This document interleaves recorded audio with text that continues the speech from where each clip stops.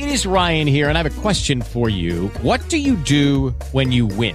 Like, are you a fist pumper, a woohooer, a hand clapper, a high fiver? I kind of like the high five, but if you want to hone in on those winning moves, check out Chumba Casino. At ChumbaCasino.com, choose from hundreds of social casino-style games for your chance to redeem serious cash prizes. There are new game releases weekly, plus free daily bonuses. So don't wait. Start having the most fun ever at ChumbaCasino.com. No purchase necessary. VGW. Void where prohibited by law. See terms and conditions. 18+. I'm trying to free your mind, Neo. But I can only show you the door. You're the one that has to walk through it.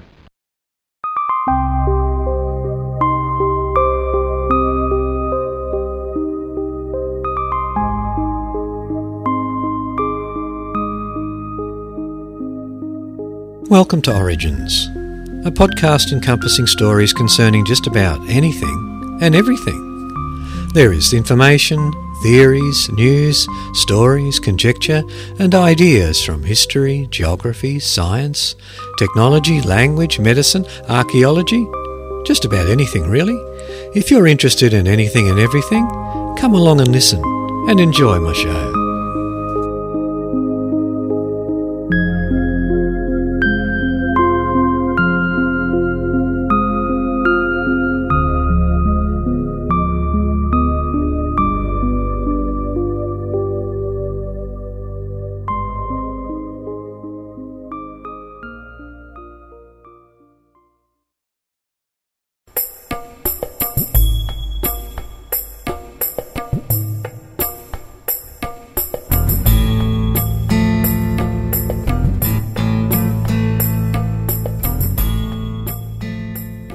Welcome to Origins, episode 34.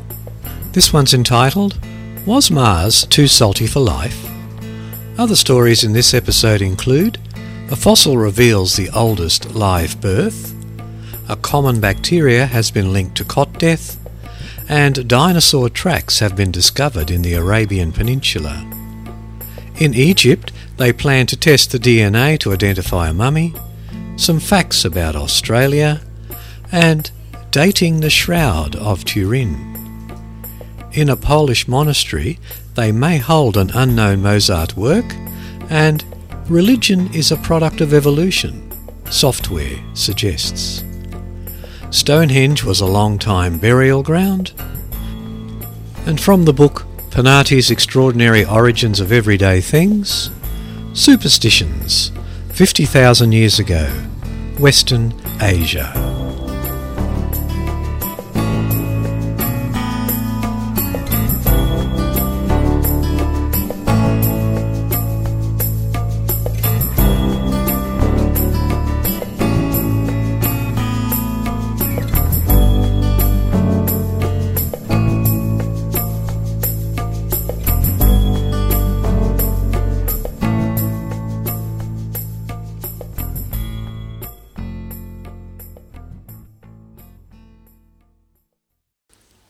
When I looked at it, my jaw dropped. I said we are onto something big here. That's a quote by Professor John Lane from the Museum of Victoria. This story comes from the bbc.co.uk website, and it's written by Rebecca Morell, who is a science reporter for the BBC. It's entitled, Fossil Reveals Oldest Live Birth. And if you visit the show notes at www.origins.info, there is a link to this article, and in that link there is a short video showing the oldest known example of a mother giving birth to live young. A fossil fish uncovered in Australia is the oldest known example of a mother giving birth to live young, scientists have reported in the journal Nature. The 380 million-year-old specimen has been preserved with an embryo still attached by its umbilical cord. The find, reported in Nature, pushes back the emergence of this reproductive strategy by some 200 million years. Until now, scientists thought creatures from these times were only able to develop their young inside eggs. Before this find, the earliest evidence for this form of reproduction came from reptile fossils dating to the Mesozoic era, 248 to 65 million years ago. The team said the latest discovery had a remarkably advanced reproductive biology, similar to modern sharks and rays. The extremely well-preserved fossil represents a new species of placoderm fish. The placoderms were an incredibly diverse group and are thought to be the most primitive known vertebrates with jaws. These armoured fish dominated seas, rivers and lakes throughout the Devonian period, 420 to 360 million years ago. This latest placoderm specimen, which measures about 25 centimetres or 10 inches in length, was found in the Gogo area of Western Australia in 2005 by a team led by John Long from Museum Victoria. Close examination revealed that the team had unearthed something unusual. Professor Lane said, "When I looked at it, my jaw dropped. I said, 'We are onto something big here.' The team found an embryo and an umbilical cord, which had been exquisitely preserved along with the female fish.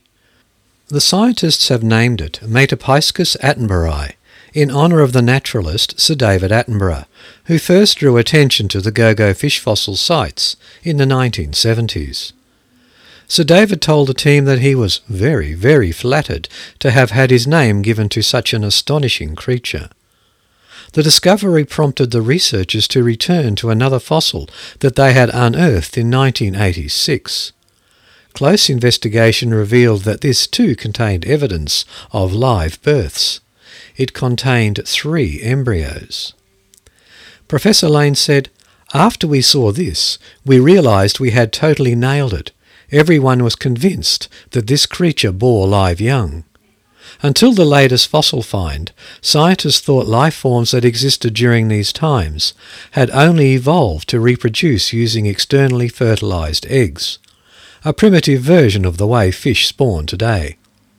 Now, however, the team believes this ancient species bore live young through internal fertilization, viviparity."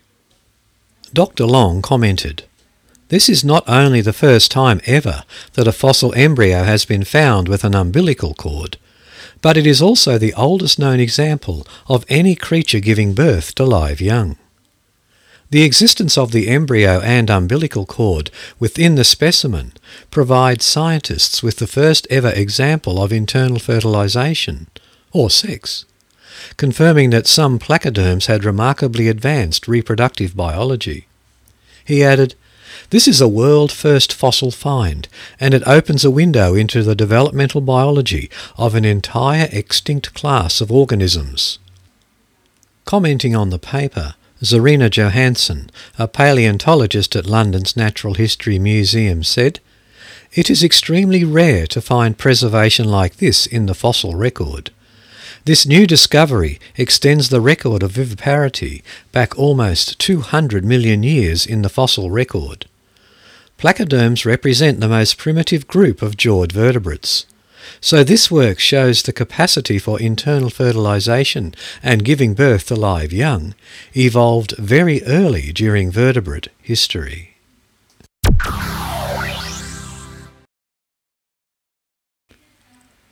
The following article comes from thenewscientist.com, and it's some more information or ideas as to the cause of SIDS, that sudden infant death syndrome, which can be so heartbreaking for new parents. It's such a perplexing thing, and they think they may have now linked a common bacteria to cot death.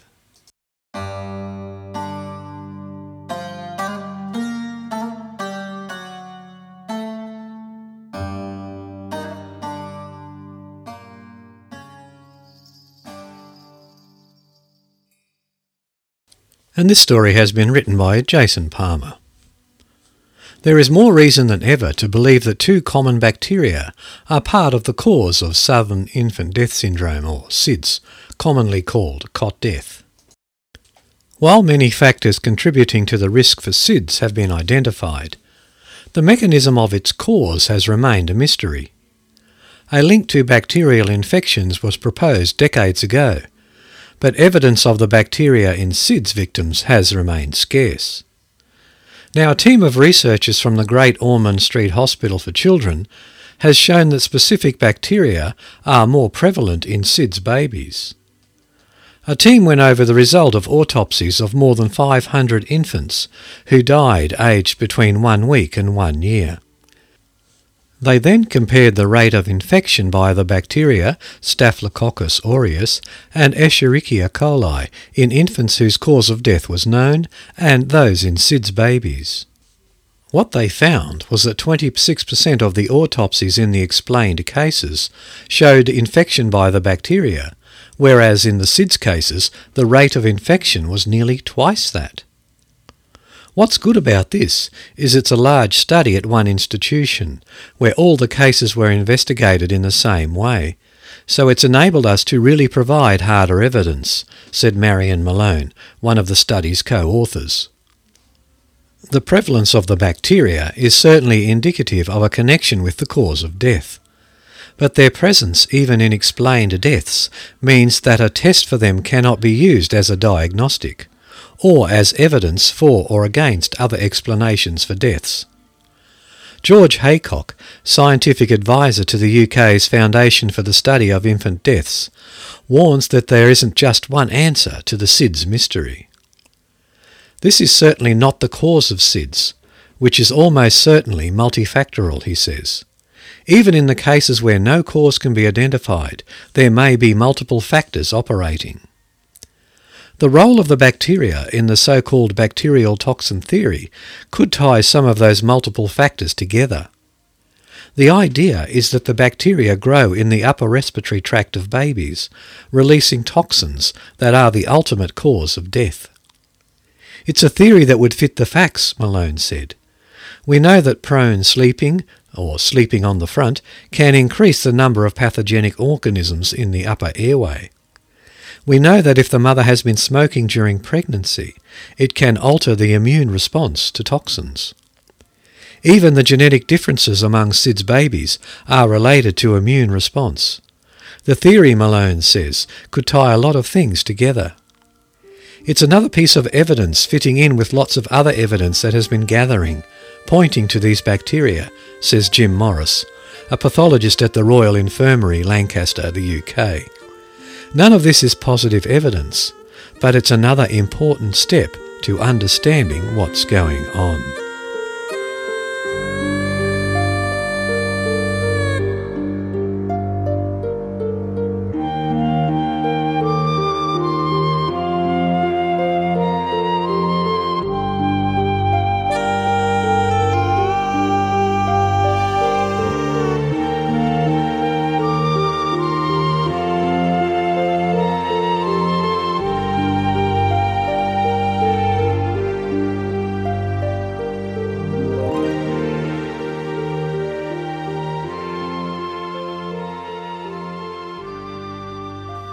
The following story comes from the Mail Online at www.dailymail.co.uk and it's entitled Dinosaur Tracks Discovered in the Arabian Peninsula.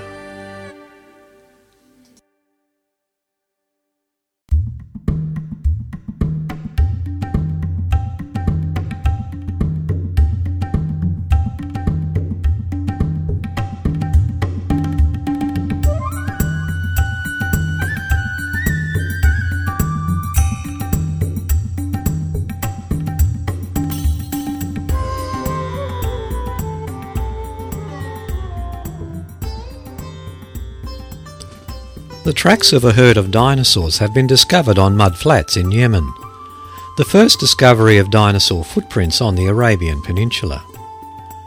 They were made by 11 long-necked sauropods, the largest land animal in Earth's history, which walked on 4 stout legs and ate plants.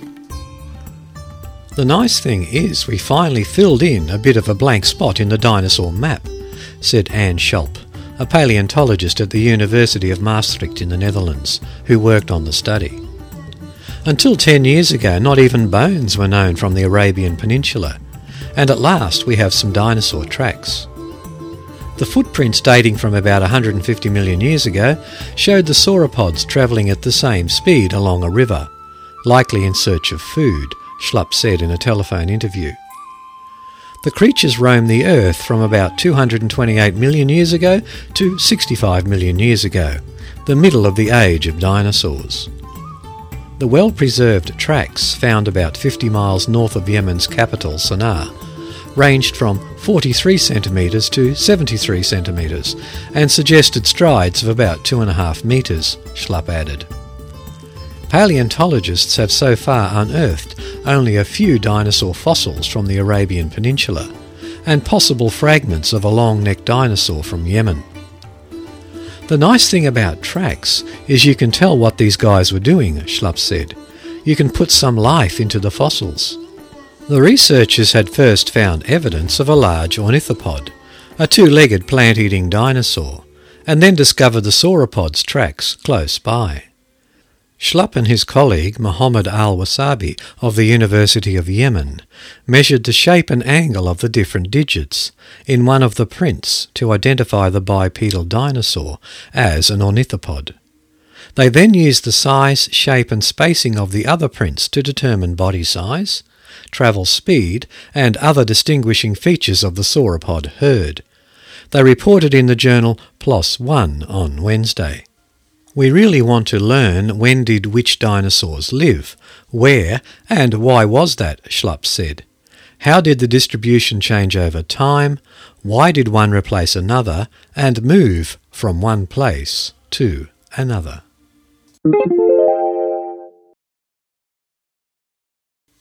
And from the livescience.com website, Salah Nasrawi from the Associated Press has written the following article about how Egypt plans a DNA test to identify a mummy.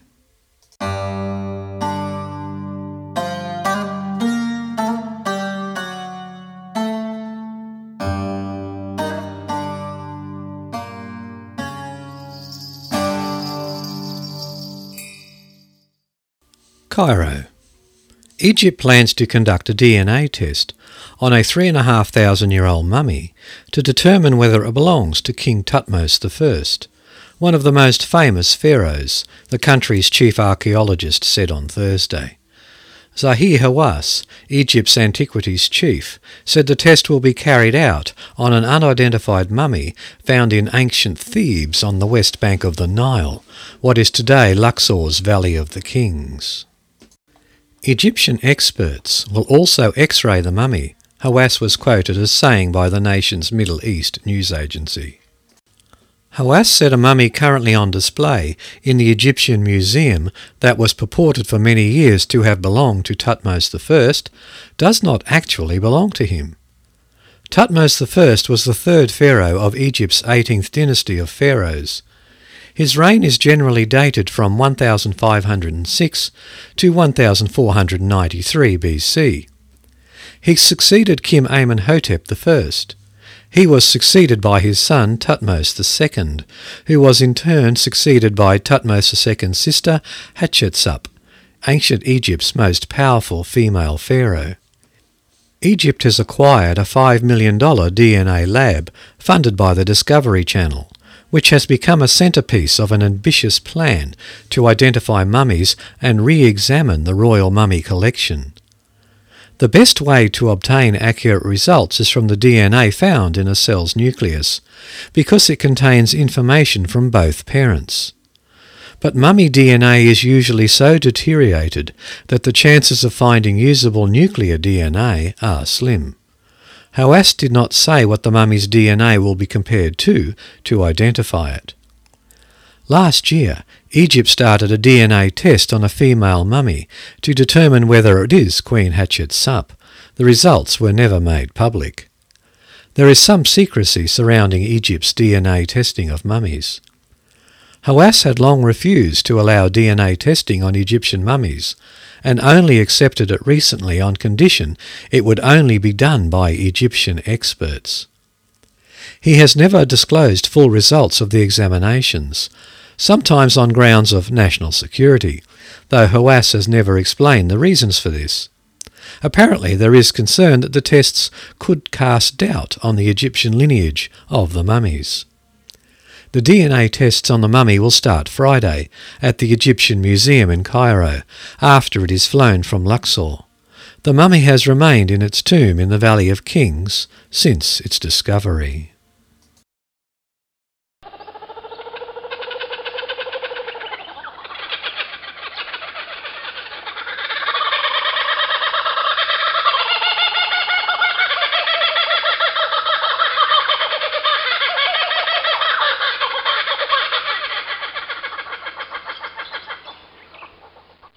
Well, the sound of the laughing jackass, or the kookaburra as we know it, is the indication that this is the little article called Australia Facts.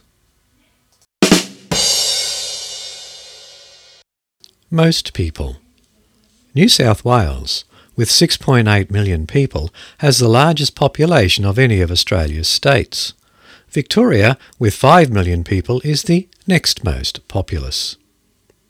The Big Dry. Australia has the lowest precipitation of any of the world's inhabited continents. Antarctica gets less. 70% of Australia gets less than 500 millimetres or 20 inches of rainfall per year. And at the moment in Australia we are going through a big drought, and it's been hanging around for about 6 years now, so we're getting a little bit sick of it. Australian export facts.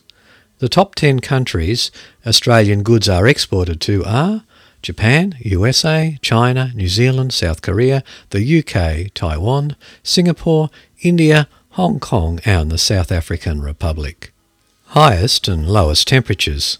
Australia's highest temperature, 51 degrees Celsius or 123 degrees Fahrenheit, was recorded at Oodnadatta in South Australia in 1960. The lowest temperature was minus 23 degrees Celsius or minus 9 degrees Fahrenheit, measured high in the mountains at Charlotte Pass in New South Wales. Go directly to jail. Around 115 Australians per 100,000 of population are in jail.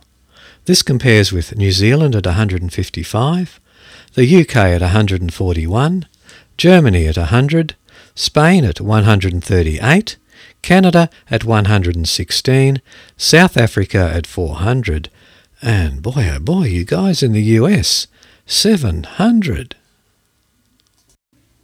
And finally, the lucky country. Australia has long been known as the lucky country. This is not surprising when you learn it is the world's largest iron ore exporter and largest producer of bauxite and alumina. Australia also has the world's largest deposits of silver, zinc, zircon and easily extracted uranium, over 40% of world resources. It also has about 10% of the world's gold resources. And at the moment we're going through a minerals boom over here, which is buffering us somewhat from the credit crisis and things that are happening overseas.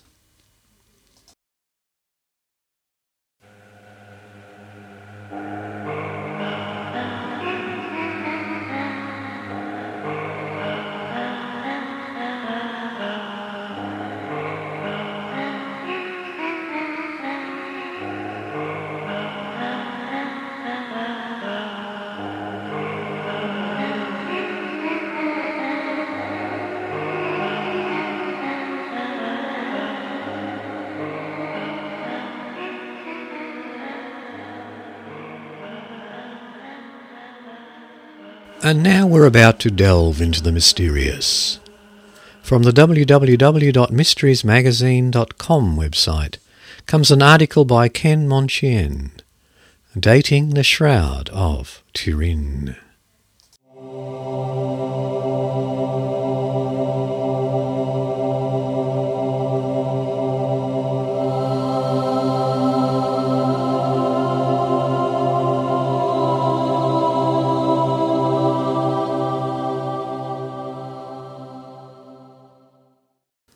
For centuries, the Shroud of Turin, a 14-foot-long, 3-foot-wide sheet of linen, imprinted with the ghostly image of a bearded man bearing a crown of thorns and wounds in his wrists, feet and side, has been the object of devout veneration.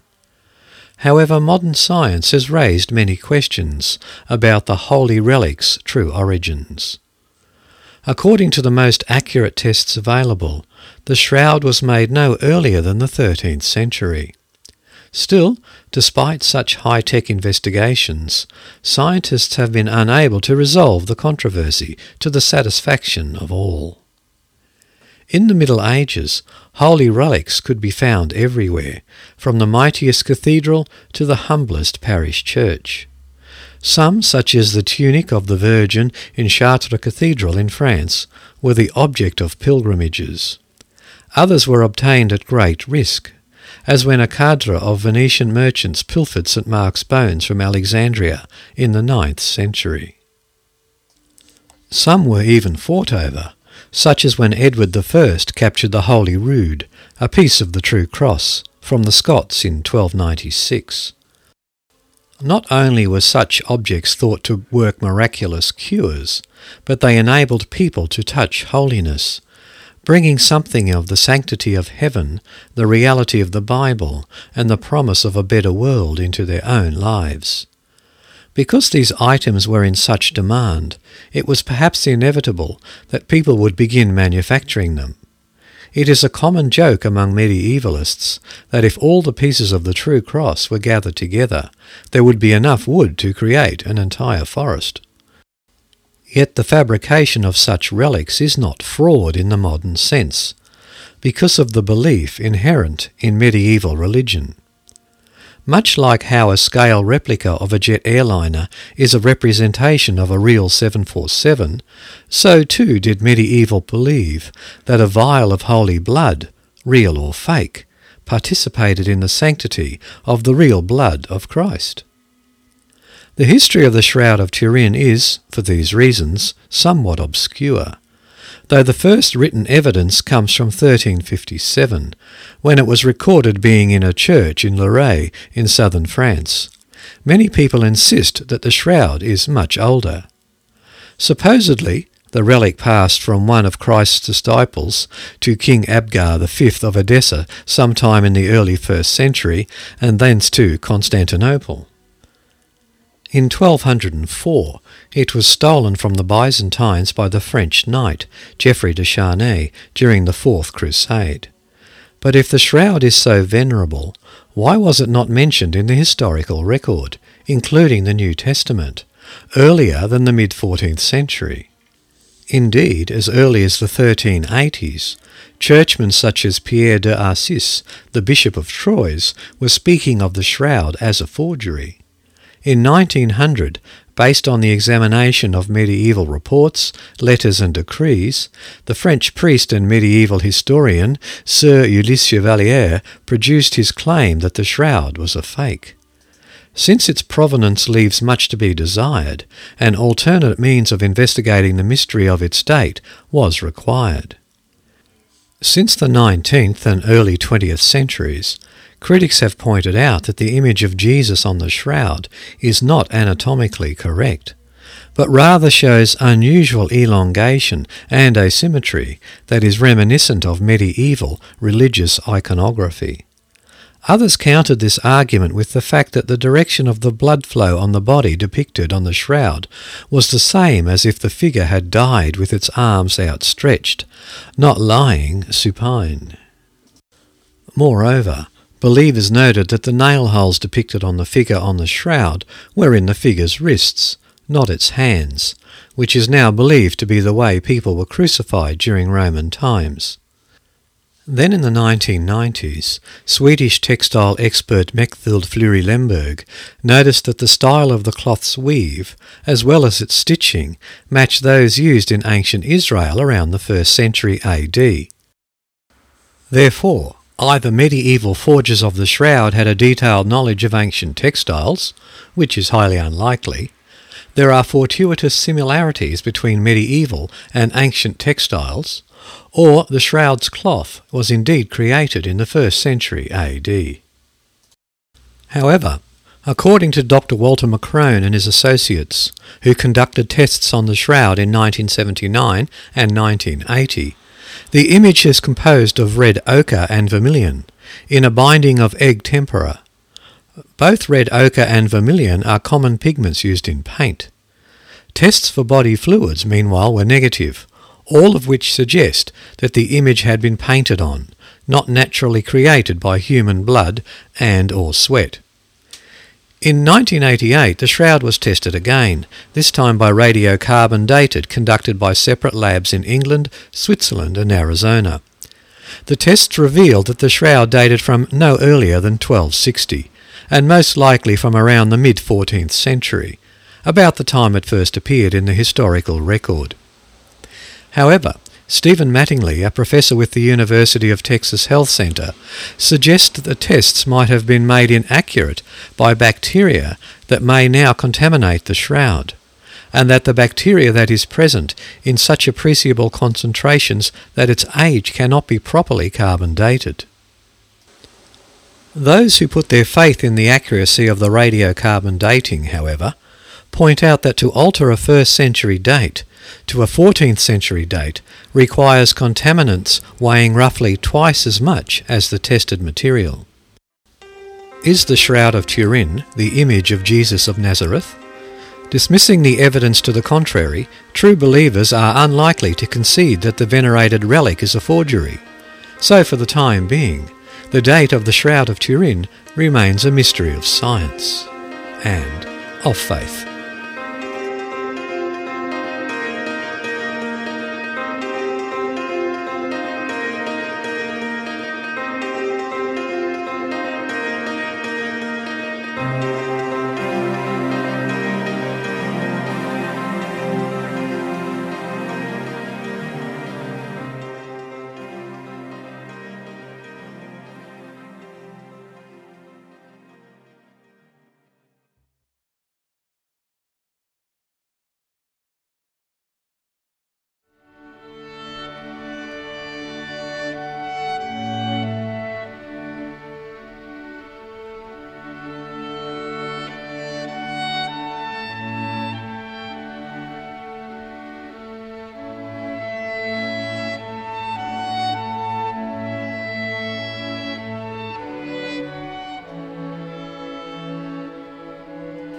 And the following story comes from the usatoday.com website, and it's written by Monika Skislowska. A Polish monastery may hold unknown Mozart works. Warsaw. A team of musicologists is reviewing 19th century copies of musical scores from a Polish monastery's archives, in hopes that some might prove to be previously unknown works by Wolfgang Amadeus Mozart, the lead scholar said on Tuesday. The team is focused on 9 scores, though the musicologists will review 2,000 from the Jasna Góra Monastery in Częstochowa in southern Poland. The scores could be compilations from various Mozart works, or compositions by other authors just signed in his name, or, in the luckiest case for us, they could be unknown, authentic Mozart, Remigiusz Pospiech, head of the research team, told the Associated Press. In that case, we could talk of a sensation, but Ulrich Leisinger, head of research at the International Mozarteum Foundation in Salzburg, Austria, said it was highly unlikely that new works by Mozart would be discovered. Mozart kept a catalogue of all his works from 1784 on, Leisinger told the Associated Press in a telephone interview. This catalogue does not contain any major work we are missing. Pospiech and more than a dozen young musicologists from across Poland have been searching through the archives for rare music that could be performed at the monastery's annual music festival and recorded. The copied scores in Jasna Góra's archives were made for the monastery's music ensemble, active between the late 16th and early 20th centuries. At issue in the search is whether monastery musicians copied Mozart works that have since gone missing. Pospiech, a musicologist from the University of Opole in southern Poland, said he was sceptical about the origins of the Mozart-attributed scores, including a soprano aria that are not listed in the register of the composer's work, the so-called Koschel catalogue. A recent performance of that aria at the monastery, however, spurred him into seeking to confirm its authenticity. So far the team has declared 4 of the scores carrying Mozart's name to be misattributions. 7 others are copies of well-known Mozart works, including the Requiem. That leaves 9 for further research.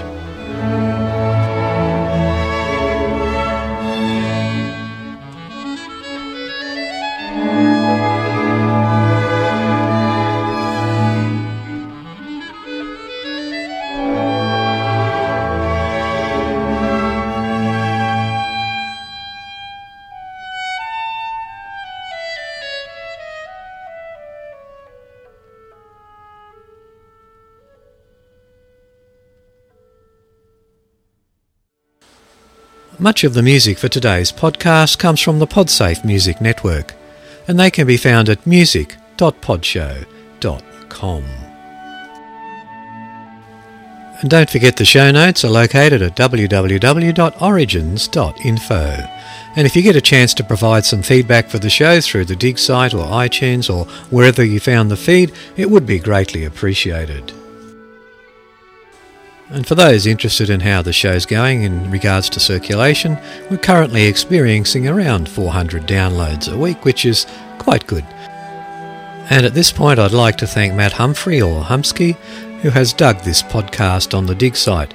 Not only that, he's given me a vote for every episode. Thanks, Matt, it's greatly appreciated. It's people like you that inspire me to keep going.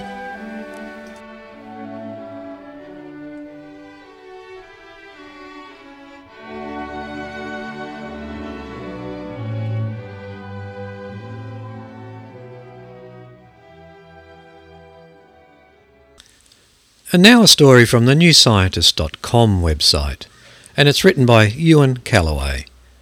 And this article is saying that religion is a product of evolution, or so some software suggests. God may work in mysterious ways, but a single computer program may explain how religion evolved. By distilling religious belief into a genetic predisposition to pass along unverifiable information, the program predicts that religion will flourish. However, religion only takes hold if non-believers help believers out, perhaps because they are impressed by their devotion. If a person is willing to sacrifice for an abstract God, then people feel like they are willing to sacrifice for the community, says James Dow, an evolutionary anthropologist at Oakland University in Rochester, Michigan, who wrote the program called EvoGod. And if you go to the website in the show notes, you can actually download the code. Dow is by no means the first scientist to take a stab at explaining how religion emerged. Theories on the evolution of religion tend towards two camps. One argues that religion is a mental artifact, co-opted from brain functions that evolved for other tasks. Another contends that religion benefited our ancestors. Rather than being a byproduct of other brain functions, it is an adaptation in its own right. In this explanation, natural selection slowly purged human populations of the non-religious. Sometime between 100,000 years ago to the point where writing was invented, maybe around 7000 BC, we begin to have records of people's supernatural beliefs, Dow says. To determine if it was possible for religion to emerge as an adaptation, Dow wrote a single computer program that focuses on the evolutionary benefits people receive from their interactions with one another. What people are adapting to is other people, he says. To simplify matters, Dow picked a defining trait of religion, the desire to proclaim religious information to others, such as a belief in the afterlife. He assumed that this trait was genetic. The model assumes, in other words, that a small number of people have a genetic predisposition to communicate unverifiable information to others. They passed on that trait to their children, but they also interacted with people who didn't spread unreal information. The model looks at the reproductive success of the two sorts of people, those who pass on real information and those who pass on unreal information. Under most scenarios, believers in the unreal went extinct. But when Dow included the assumption that non-believers would be attracted to religious people because of some clear but arbitrary signal, religion flourished. Somehow the communicators of unreal information are attracting others to communicate real information to them, Dow says, speculating that perhaps the non-believers are touched by the faith of the religious. Richard Sosis, an evolutionary anthropologist at the University of Connecticut in Storrs, says the model adds a new dimension to the debate over how religion could have evolved, which has previously relied on verbal arguments and speculation. But these are baby steps, he cautions. Sosis previously found that in some populations, kibbutzism in Israel for instance, more religious people receive more assistance from others than the less faithful. But he notes that the forces that maintain religion in modern humans could be very different from those that promoted its emergence thousands of years ago. Paleolithic humans were probably far more reliant than modern humans on the community they were born into, Sosis says. Now you can be a Lutheran one week and decide the following week that you are going to become a Buddhist.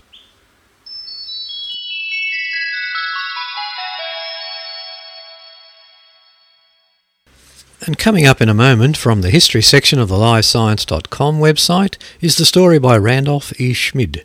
Stonehenge was a long-time burial ground.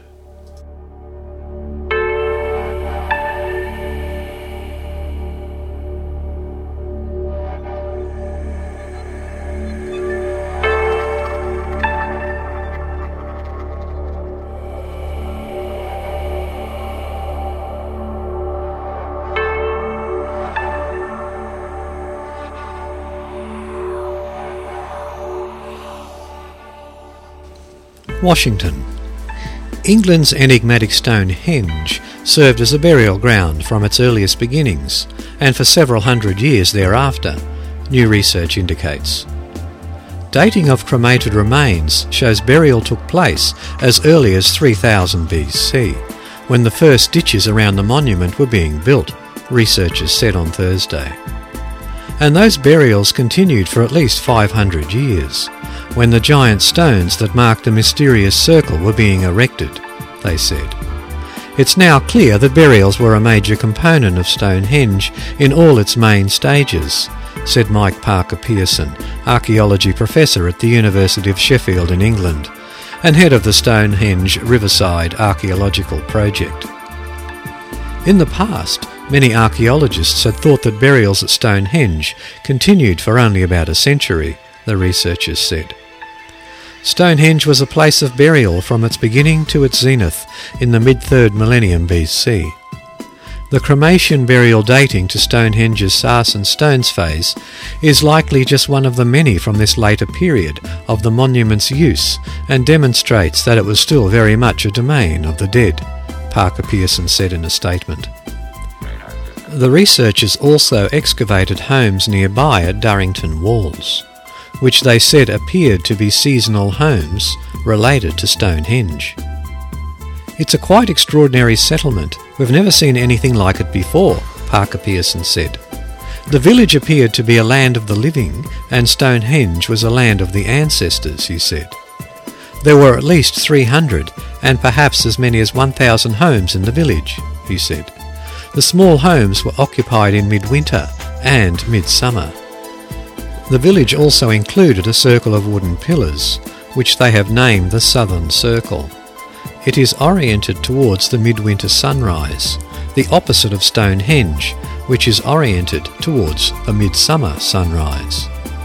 The research was supported by the National Geographic Society, which discusses Stonehenge in its June magazine, and will feature the new burial data on National Geographic Channel on Sunday. The researchers said the earliest cremation burial was a small group of bones and teeth found in the pits called the Aubrey Holes, and dated to 3030 to 2880 BC, about the time when the first ditch and bark monument was being built. Remains from the surrounding ditch included an adult dated to 2930 to 2870 BC, and the most recent cremation, Parker Pearson said, comes from the ditch's northern side and was of a 25-year-old woman. It dated to 2570 to 2340 BC, around the time the first arrangements of large sarsen stones appeared at Stonehenge. According to Parker Pearson's team, this is the first time any of the cremation burials from Stonehenge have been radiocarbon dated. The burials dated by the group were excavated in the 1950s and have been kept at the nearby Salisbury Museum. In the 1920s, an additional 49 cremation burials were dug up at Stonehenge, but all were reburied because they were thought to be of no scientific value, the researchers said. They estimate that up to 240 people were buried within Stonehenge, all as cremation deposits. Team member Andrew Chamberlain suggested that the cremation burials represent the natural deaths of a single elite family and its descendants, perhaps a ruling dynasty. A clue to this, he said, is the small number of burials in Stonehenge's earliest phase, a number that grows larger in subsequent centuries, as offspring would have multiplied. Parker Pearson added, "I don't think it was the common people getting buried at Stonehenge. It was clearly a special place at that time. One has to assume anyone buried there had some good credentials. The actual building and purpose of Stonehenge remains a mystery that has long drawn speculation from many sources."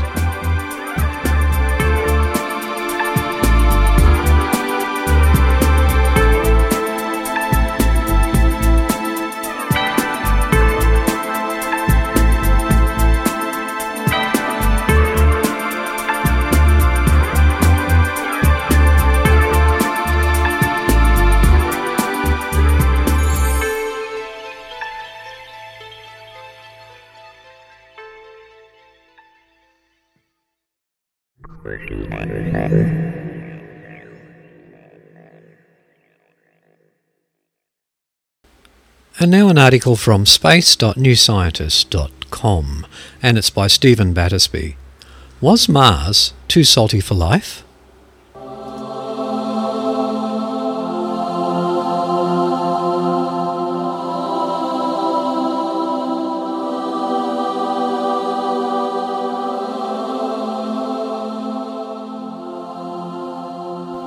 If life ever got going on Mars, it may have been exterminated 4 billion years ago by a build-up of salt. Evidence that the planet is so poisonously salty comes from a study of minerals near the Martian surface. While exploring Mars's Meridiani plain, the rover Opportunity discovered ancient deposits of magnesium sulfate that appear to have been left behind by salty water. Nicholas Tosca of Harvard University in Cambridge, Massachusetts, and colleagues have calculated the likely salt content of that water based on the types of mineral deposited and the chemistry of the Martian surface. They use a fairly abstruse measure of saltiness called water activity, which decreases as you add salt to water. Pure water has an activity of 1, seawater 0.98. Few terrestrial organisms can survive at a water activity below 0.85. Tosca and his group found that the waters flowing across the Meridiani plain had an activity of at most 0.86. That value would rule out most forms of earthly life. And the team's analysis suggests that the water activity was probably even lower, perhaps below the survival thresholds of any salt-resistant organisms known on Earth. The current record holder is a fungus that can still grow with a salt activity as low as 0.61.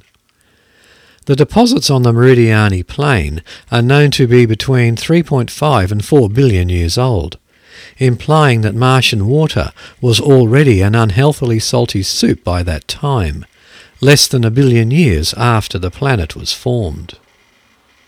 What this work establishes is that if there was an early window for life on Mars, it was indeed short, Tosca told New Scientist. As Mars has continued to lose atmospheric water to space since those minerals were laid down, the salt has probably been concentrated further. That means any liquid water remaining today beneath the surface might be even less palatable. The salty waters weren't limited to the Meridiani area. An instrument called Omega on Europe's Mars Express spacecraft can sample Martian chemistry remotely by analysing the spectrum of light bouncing off the surface rocks. Omega has found evidence that the same minerals are widespread on Mars. In fact, Meridiani might have been one of the least hostile environments on Mars. We looked at a variety of other localities, including some Martian meteorites, says Tosca. They are all much, much worse. It is possible, he admits, that some extremophile organisms will be discovered on Earth that can survive even saltier environments. Or it could be that Martian life started out with very different chemistry from ours. The important question is whether life could have originated at high salinity, says Tosca. Rover team member Harry McSween of the University of Tennessee in Knoxville agrees with the study's findings. It's a sobering conclusion, but I find it very convincing, McSween told New Scientist. They present a cogent argument that Mars is, and maybe always has been, sterile.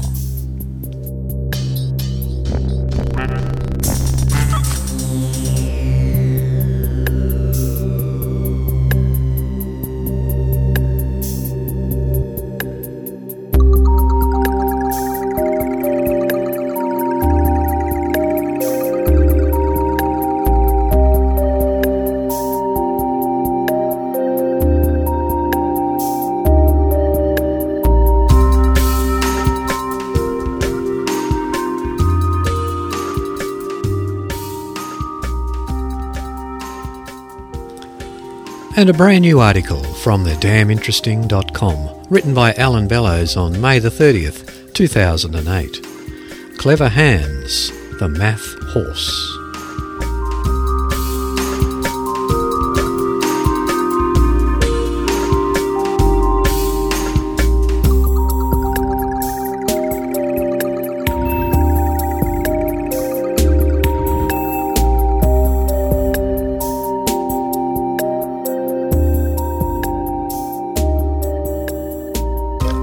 In the late 1800s, a German high school mathematics instructor named Wilhelm von Osten was pushing a few scientific envelopes from his home in Berlin. Among other things, he was a student of phrenology, the now discredited theory that one's intelligence, character and personality traits can be derived based on the shape of one's head. But it was his keen interest in animal intelligence that would ultimately win him fame. Von Osten firmly believed that humanity had greatly underestimated the reasoning skills and intelligence of animals. To test his hypothesis, he took it upon himself to tutor a cat, a horse and a bear in the ways of mathematics. The cat was indifferent to his efforts, and the bear seemed outright hostile, but the Arab stallion named Hans showed real promise. With further tutelage, Hans the horse learned to use his hoof to tap out numbers written on a blackboard. Much to von Osten's delight, jotting a 3 on the blackboard would prompt a tap, tap, tap from his pupil, a feat which Hans could repeat for any number under 10.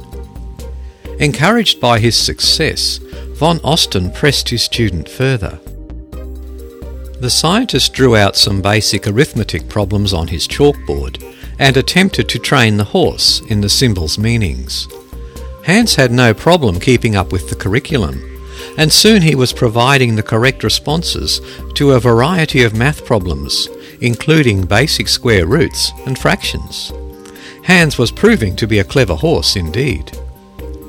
Starting in 1891, von Osten began parading clever Hans all over Germany to show off the horse's mathematical proficiency. As word of the spectacle spread, Hans's free exhibitions began drawing larger and larger crowds of curious onlookers. They were seldom disappointed. If the first day of the month is a Wednesday, von Osten would ask Hans, who had learned to respond to verbal questions, what is the date of the following Monday? 6 hoof taps would follow. What is the square root of 16? 4 taps. Von Osten also explained to astonished crowds that Hans could spell out words with taps, where 1 tap is an A, 2 taps a B, and so on. Hans would then demonstrate this talent by spelling out the names of people he knew and responding to simple questions. He could also tap out the time of the day. Though he made mistakes occasionally, his accuracy was found to be roughly 89%. By some estimates, Hans' grasp of mathematics was equivalent to a 14-year-old's. Naturally, there were many skeptics, particularly after the New York Times featured the crafty horse in a front-page story. Germany's Board of Education asked to conduct an independent investigation into Hans's abilities, and von Osten agreed. He was a man of science after all, and he knew there was no fraud to expose. The board members assembled a number of scientific minds to join the Hans Commission, including 2 zoologists, a psychologist, a horse trainer, several school teachers, and a circus manager. Following extensive independent testing, the Commission concluded in 1904 that there was no trickery involved in Hans's responses. As far as they could tell, the horse's talents were genuine. The Hans Commission then passed the investigation on to Oskar Funkst, a psychologist with some novel ideas on how best to unravel the mystery. Funkst erected a large tent to house his experiments, thereby removing the contaminating effects of outside visual stimuli. In order to produce a sufficient data set, the scientist compiled a very large list of questions and carefully outlined the different variables that were to be considered. Thus, Funkst began his interrogation of Hans. As expected, Hans performed very well when questions were posed by his owner, von Osten. He also received very high marks for accuracy with other questioners under normal conditions. But when the experiment called for the questioner to stand farther away, something interesting happened. The horse's accuracy diminished somewhat, though it wasn't immediately clear why. It was the final 2 variables which proved to be the most revealing. In instances where the questioner did not know the answer to a question in advance, the accuracy of Hans's responses plummeted to nearly 0. Likewise, when the questioner was completely concealed from him. It seemed that Hans's cleverness hinged on his ability to have a close-up, unobstructed view of the person who knew the correct answer. The researchers also found evidence that hounding a horse with questions he can't answer leads to painful horse bites. Funkst continued his experiments, but with a new emphasis on observing the humans interacting with Hans. The psychologist immediately noticed that each questioner's breathing, posture, and facial expression involuntarily changed each time the hoof tapped, showing ever so slight increases in tension. Once the correct tap was made, the subtle underlying tension suddenly disappeared from the person's face, which Hans apparently took as the cue to stop tapping. Funkst also noticed that this tension was not present when the questioner was unaware of the correct answer, which left Hans without the necessary feedback. Though the experiment strongly indicated that the horse probably had no real grasp of math, it did uncover an extraordinary insight. Hans wasn't dipping into a reservoir of intellect to work out the answers. He was merely being receptive to the subtle unconscious cues which were universally present in his human questioners. There is evidence to indicate that horses may possess an enhanced sensitivity to inconspicuous body language, perhaps as a key part of their social interactions with other horses. Once he became aware of these cues, Funkst was able to rival Hans's accuracy by placing himself in the horse role, tapping out his answers to researchers' questions, and keeping a sharp eye on their body language. Even more interestingly, he discovered that questioners seemed unable to suppress these subtle cues, even when they were made aware of them. In the intervening years, it has been found that many animals are sensitive to such cues from their human masters. Today, the term clever Hans effect is used to describe the influence of a questioner's subtle and unintentional cues upon their subjects, in both humans and in animals. To prevent prejudices and foreknowledge from contaminating experimental results, modern science employs the double-blind method, where researchers and subjects are unaware of many details of the experiment until after the results are recorded. For instance, when drug-sniffing dogs undergo training, none of the people present know which containers have drugs in them. Otherwise their body language might betray the location and render the exercise useless. Wilhelm von Osten never really accepted the clever Hans' explanation, so he and his horse continued to put on their math and body language show throughout Germany for some time. Throughout their career, the pair continued to draw large and enthusiastic crowds. Though Hans the horse knew nothing of math and had a flimsy grasp of German at best, his ability to fool so many people for so long clearly gives him a legitimate claim to cleverness. Considering his gifts in reading humans' unconscious tells, there's also little doubt that with some opposable thumbs and a stack of high society, Hans would have made one hell of a card player.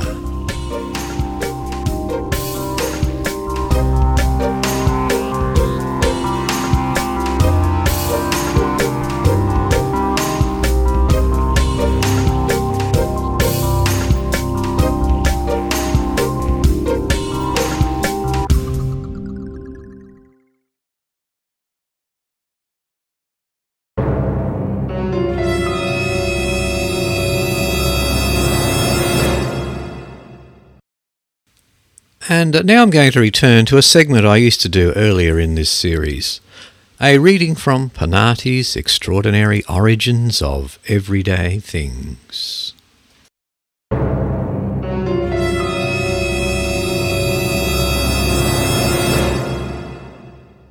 Superstitions.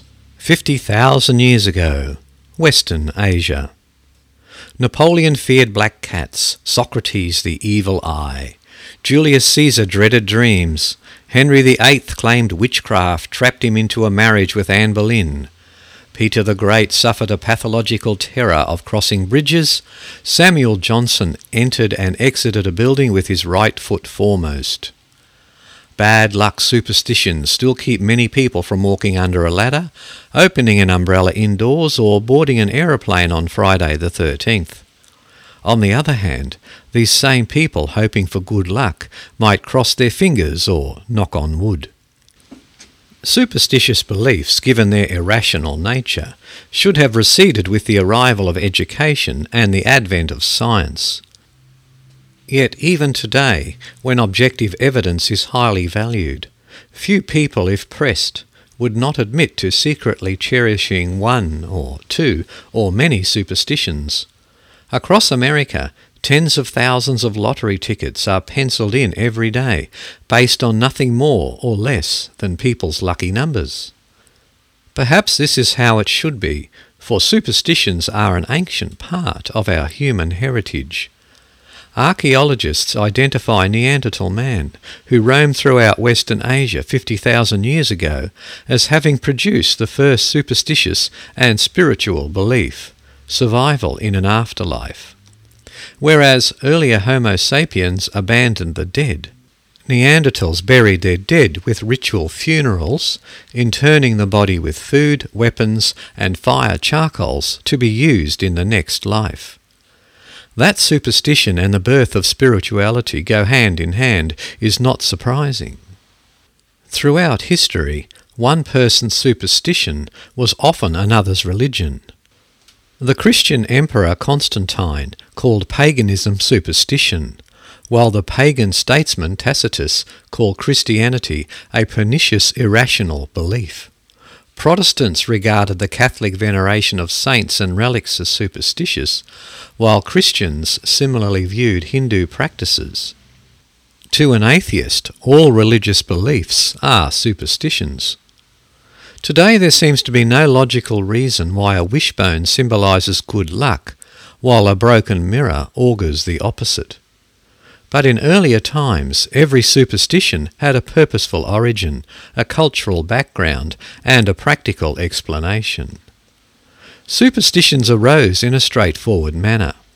Primitive man, seeking answers phenomena such as lightning, thunder, eclipses, birth and death, and lacking knowledge of the laws of nature, developed a belief in unseen spirits. He observed that animals possessed a sixth sense to danger, and imagined that spirits whispered secret warnings to them. and the miracle of a tree sprouting from a seed or a frog from a tadpole pointed to otherworldly intervention. His daily existence fraught with hardships, he assumed that the world was more populated with vengeful spirits than with beneficent ones. Thus, the preponderance of superstitious beliefs we inherited involve ways to protect ourselves from evil. To protect himself in what seemed like a helter-skelter world, ancient man adopted the foot of a rabbit, the flip of a coin and a four-leaved clover. It was an attempt to impose human will on chaos. And when one amulet failed, he tried another, then another. In this way, thousands of ordinary objects, expressions and incantations assumed magical significance. In a sense, we do the same thing today.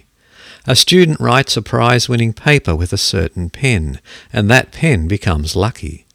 A horse player scores high on a rainy day, and weather is then factored into his betting. We make the ordinary extraordinary. In fact, there's scarcely a thing in our environment around which some culture has not woven a superstitious claim. Mistletoe, garlic, apples, horseshoes, umbrellas, hiccups, stumbling, cross fingers, rainbows, and that's barely the beginning. Though we have now scientific explanations for many once mysterious phenomena, daily life still holds enough unpredictability that we turn, especially in times of misfortune, to superstitions to account for the unaccountable, to impose our own wishes on world vicissitudes. So, thumbs up, fingers crossed, with luck, here are the ancient origins of many of our most cherished, irrational beliefs. Cross my heart.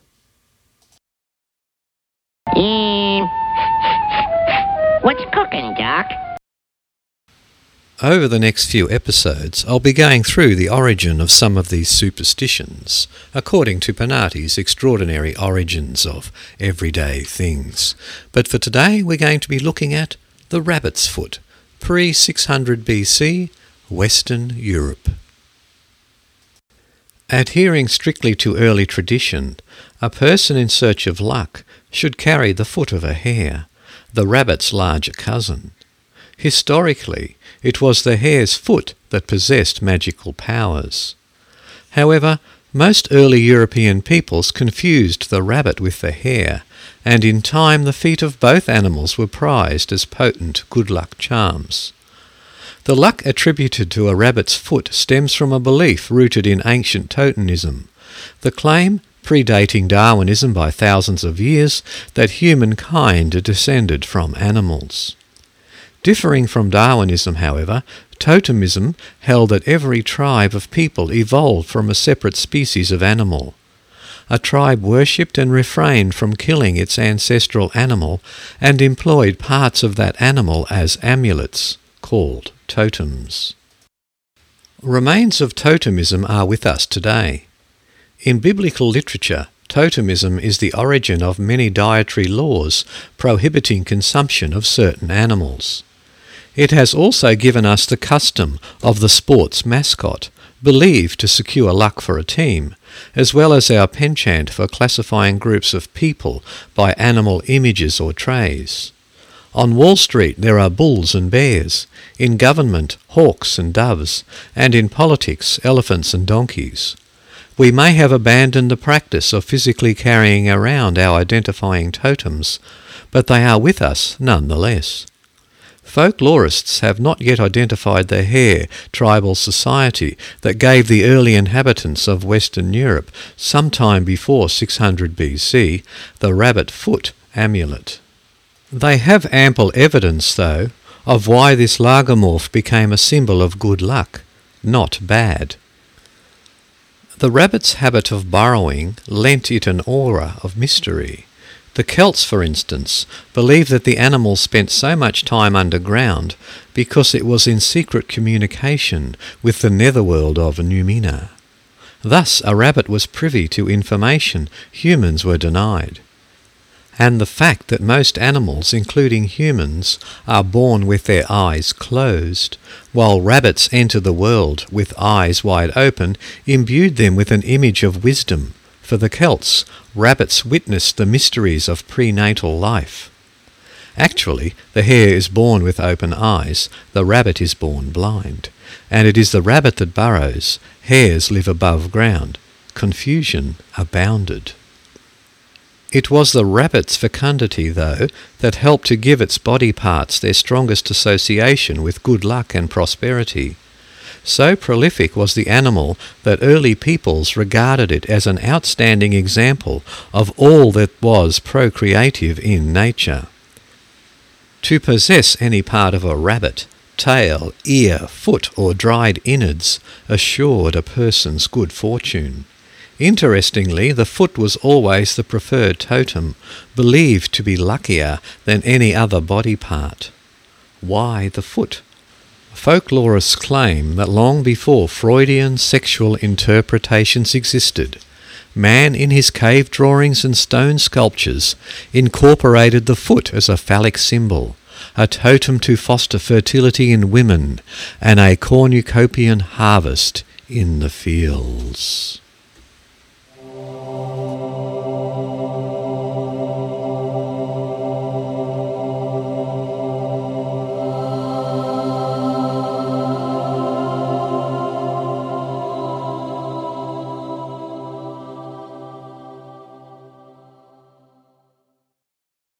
As some of you may know, I create another podcast called Bizarre Bazaar, which is about the strange, the unusual, the interesting, the fascinating stories that happen on the internet and elsewhere.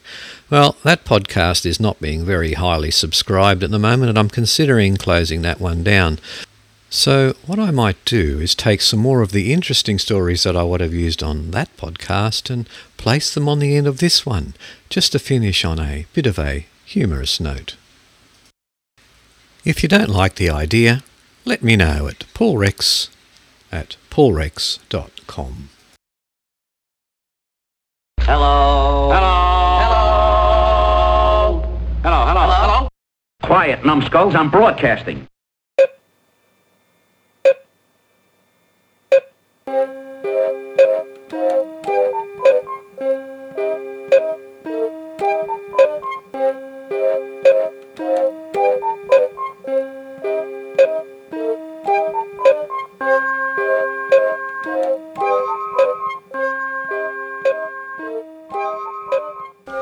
And welcome to the new section of the Origins podcast, The World Wide Weird.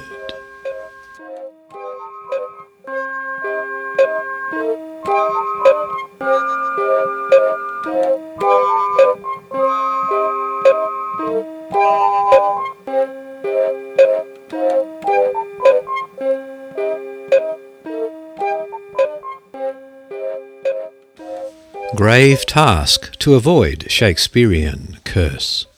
London. Fix the gravesite, just don't touch the bones. That's the work order for brave architects contemplating a repair job for William Shakespeare's cursed grave inside the Holy Trinity Church in his home of Stratford-upon-Avon. The bard is believed to have penned the threat on a stone marker above his grave. "Blessed be the man that spares these stones," it reads, "and cursed be he that moves my bones." The stones above his grave are falling apart. Clergymen have trod on them for nearly 4 centuries. People who love the church and its place in British literary history want to fix it, provided they can do so without digging up Shakespeare's remains and tempting the mysterious threat.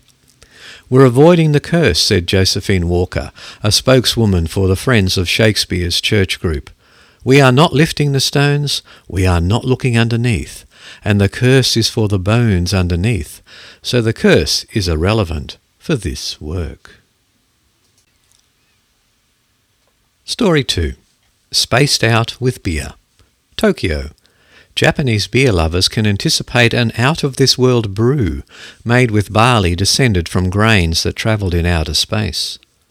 The space beer to be test brewed by Sapporo breweries will come in a pilot edition of 100 bottles, to be ready in November, a company spokesperson said.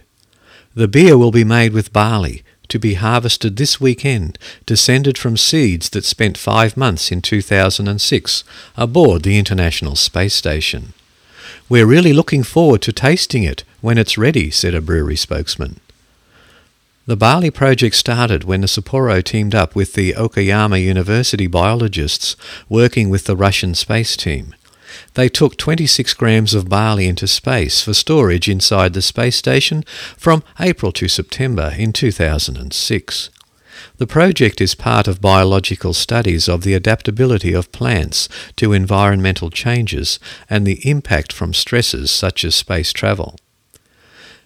The company spokesman said Sapporo was not planning to sell the special brew, at least for now, and had not decided how it would distribute the planned 100 bottles. Story 3. Fans prefer football to sex. Half of European football fans prefer to watch important matches than have sex, according to a straw poll. The poll, sponsored by one of the backers of the upcoming Euro 2008 Championships, showed that the results from individual countries vary. The largest majority preferring to watch football to making love, being 72% of Spanish supporters. Surprising given the lack of success their national side has had. To 25% of Italian fans duly holding up their reputation as Latin lovers. The poll also saw 60% of the 2,000 supporters polled declare that football was like a religion to them. Story number 4.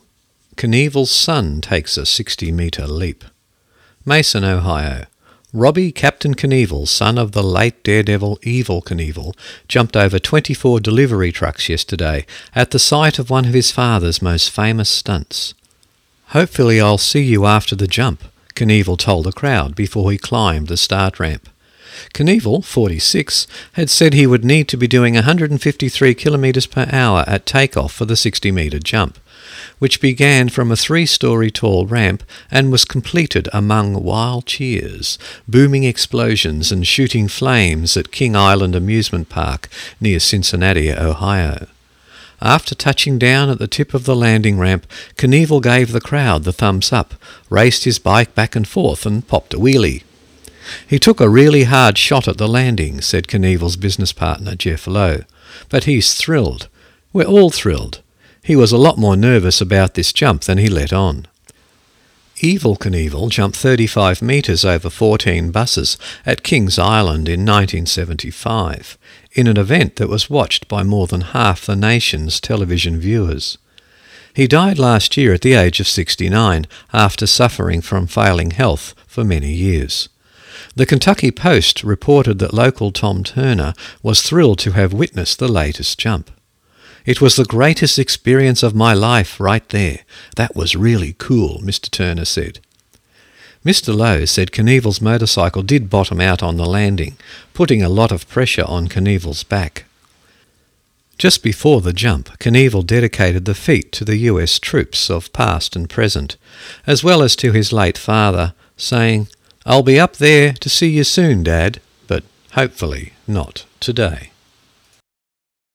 And the final story for today. Museum puts naked mummies under wraps. London. A British museum is covering up its collection of ancient Egyptian mummies after visitor complaints about them going on show, naked.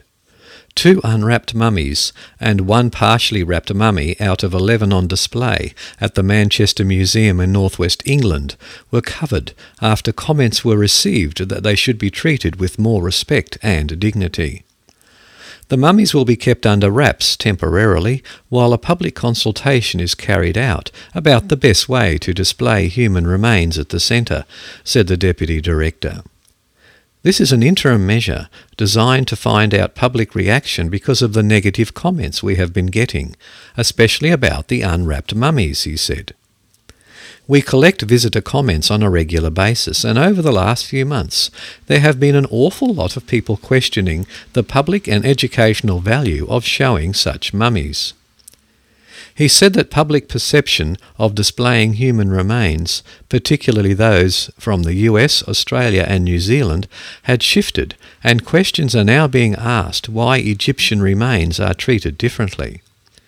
British public opinion has also been affected by recent revelations about the unauthorised detention by pathologists of children's organs at British hospitals. Bienkowski, the deputy director of the museum, accepted that covering the mummies was slightly provocative, but said it was designed to generate debate and to determine whether the museum's policy on displaying human remains should be applied consistently. Reaction on the museum's weblog showed that many Egyptologists are against the move. One respondent called it totally misguided, another called it misinformed, while a third called it a step backwards. The chairman of the Manchester Ancient Egypt Society, Bob Partridge, called the decision ridiculous and that he was almost at a loss for words. If the University Museum is to continue its policy of education and informing visitors, then covering up the mummies is not achieving this end, and is making the museum a subject of ridicule, he wrote on the site. The Manchester Museum is home to one of Britain's largest collections of artefacts from ancient Egypt, with about 20,000 objects.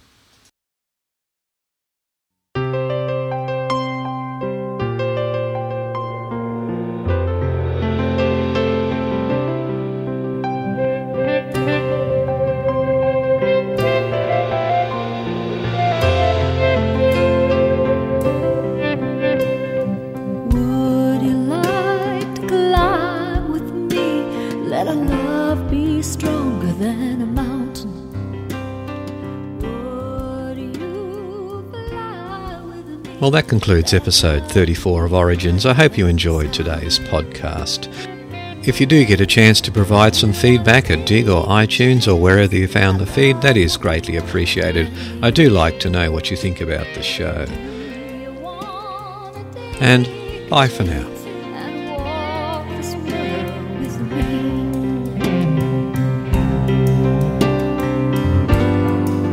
Hear the knock of opportunity. As long as you're there, I got everything I need. Pennies from the heavens, treasures from the sea. As long as you're there, I got everything, everything, everything. Would you like to climb with me? Let our love be stronger than a mountain. Would you fly with me? Let our love be higher than the sky. Do you want to take a chance that our love will be wilder than the ocean? Do you want to take a chance and walk this world with me?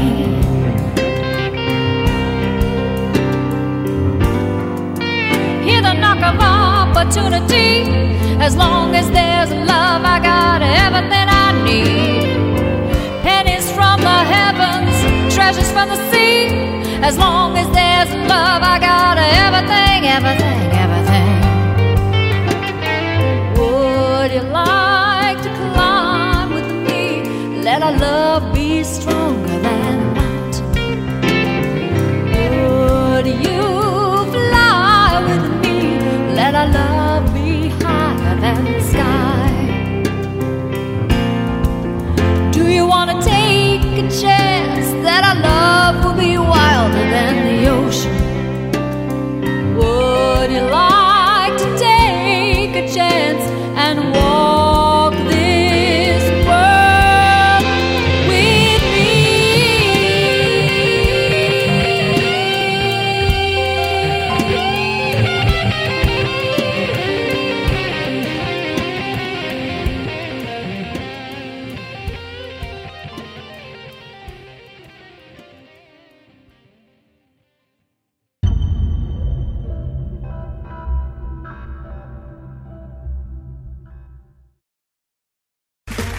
Okay, round 2. Name something that's not boring. A laundry? Ooh, a book club. Computer solitaire, huh? Ah, oh, sorry, we were looking for Chumba Casino. That's right, ChumbaCasino.com has over 100 casino-style games. Join today and play for free for your chance to redeem some serious prizes. ChumbaCasino.com. No purchase necessary. Void where prohibited by law. 18+ terms and conditions apply. See website for details.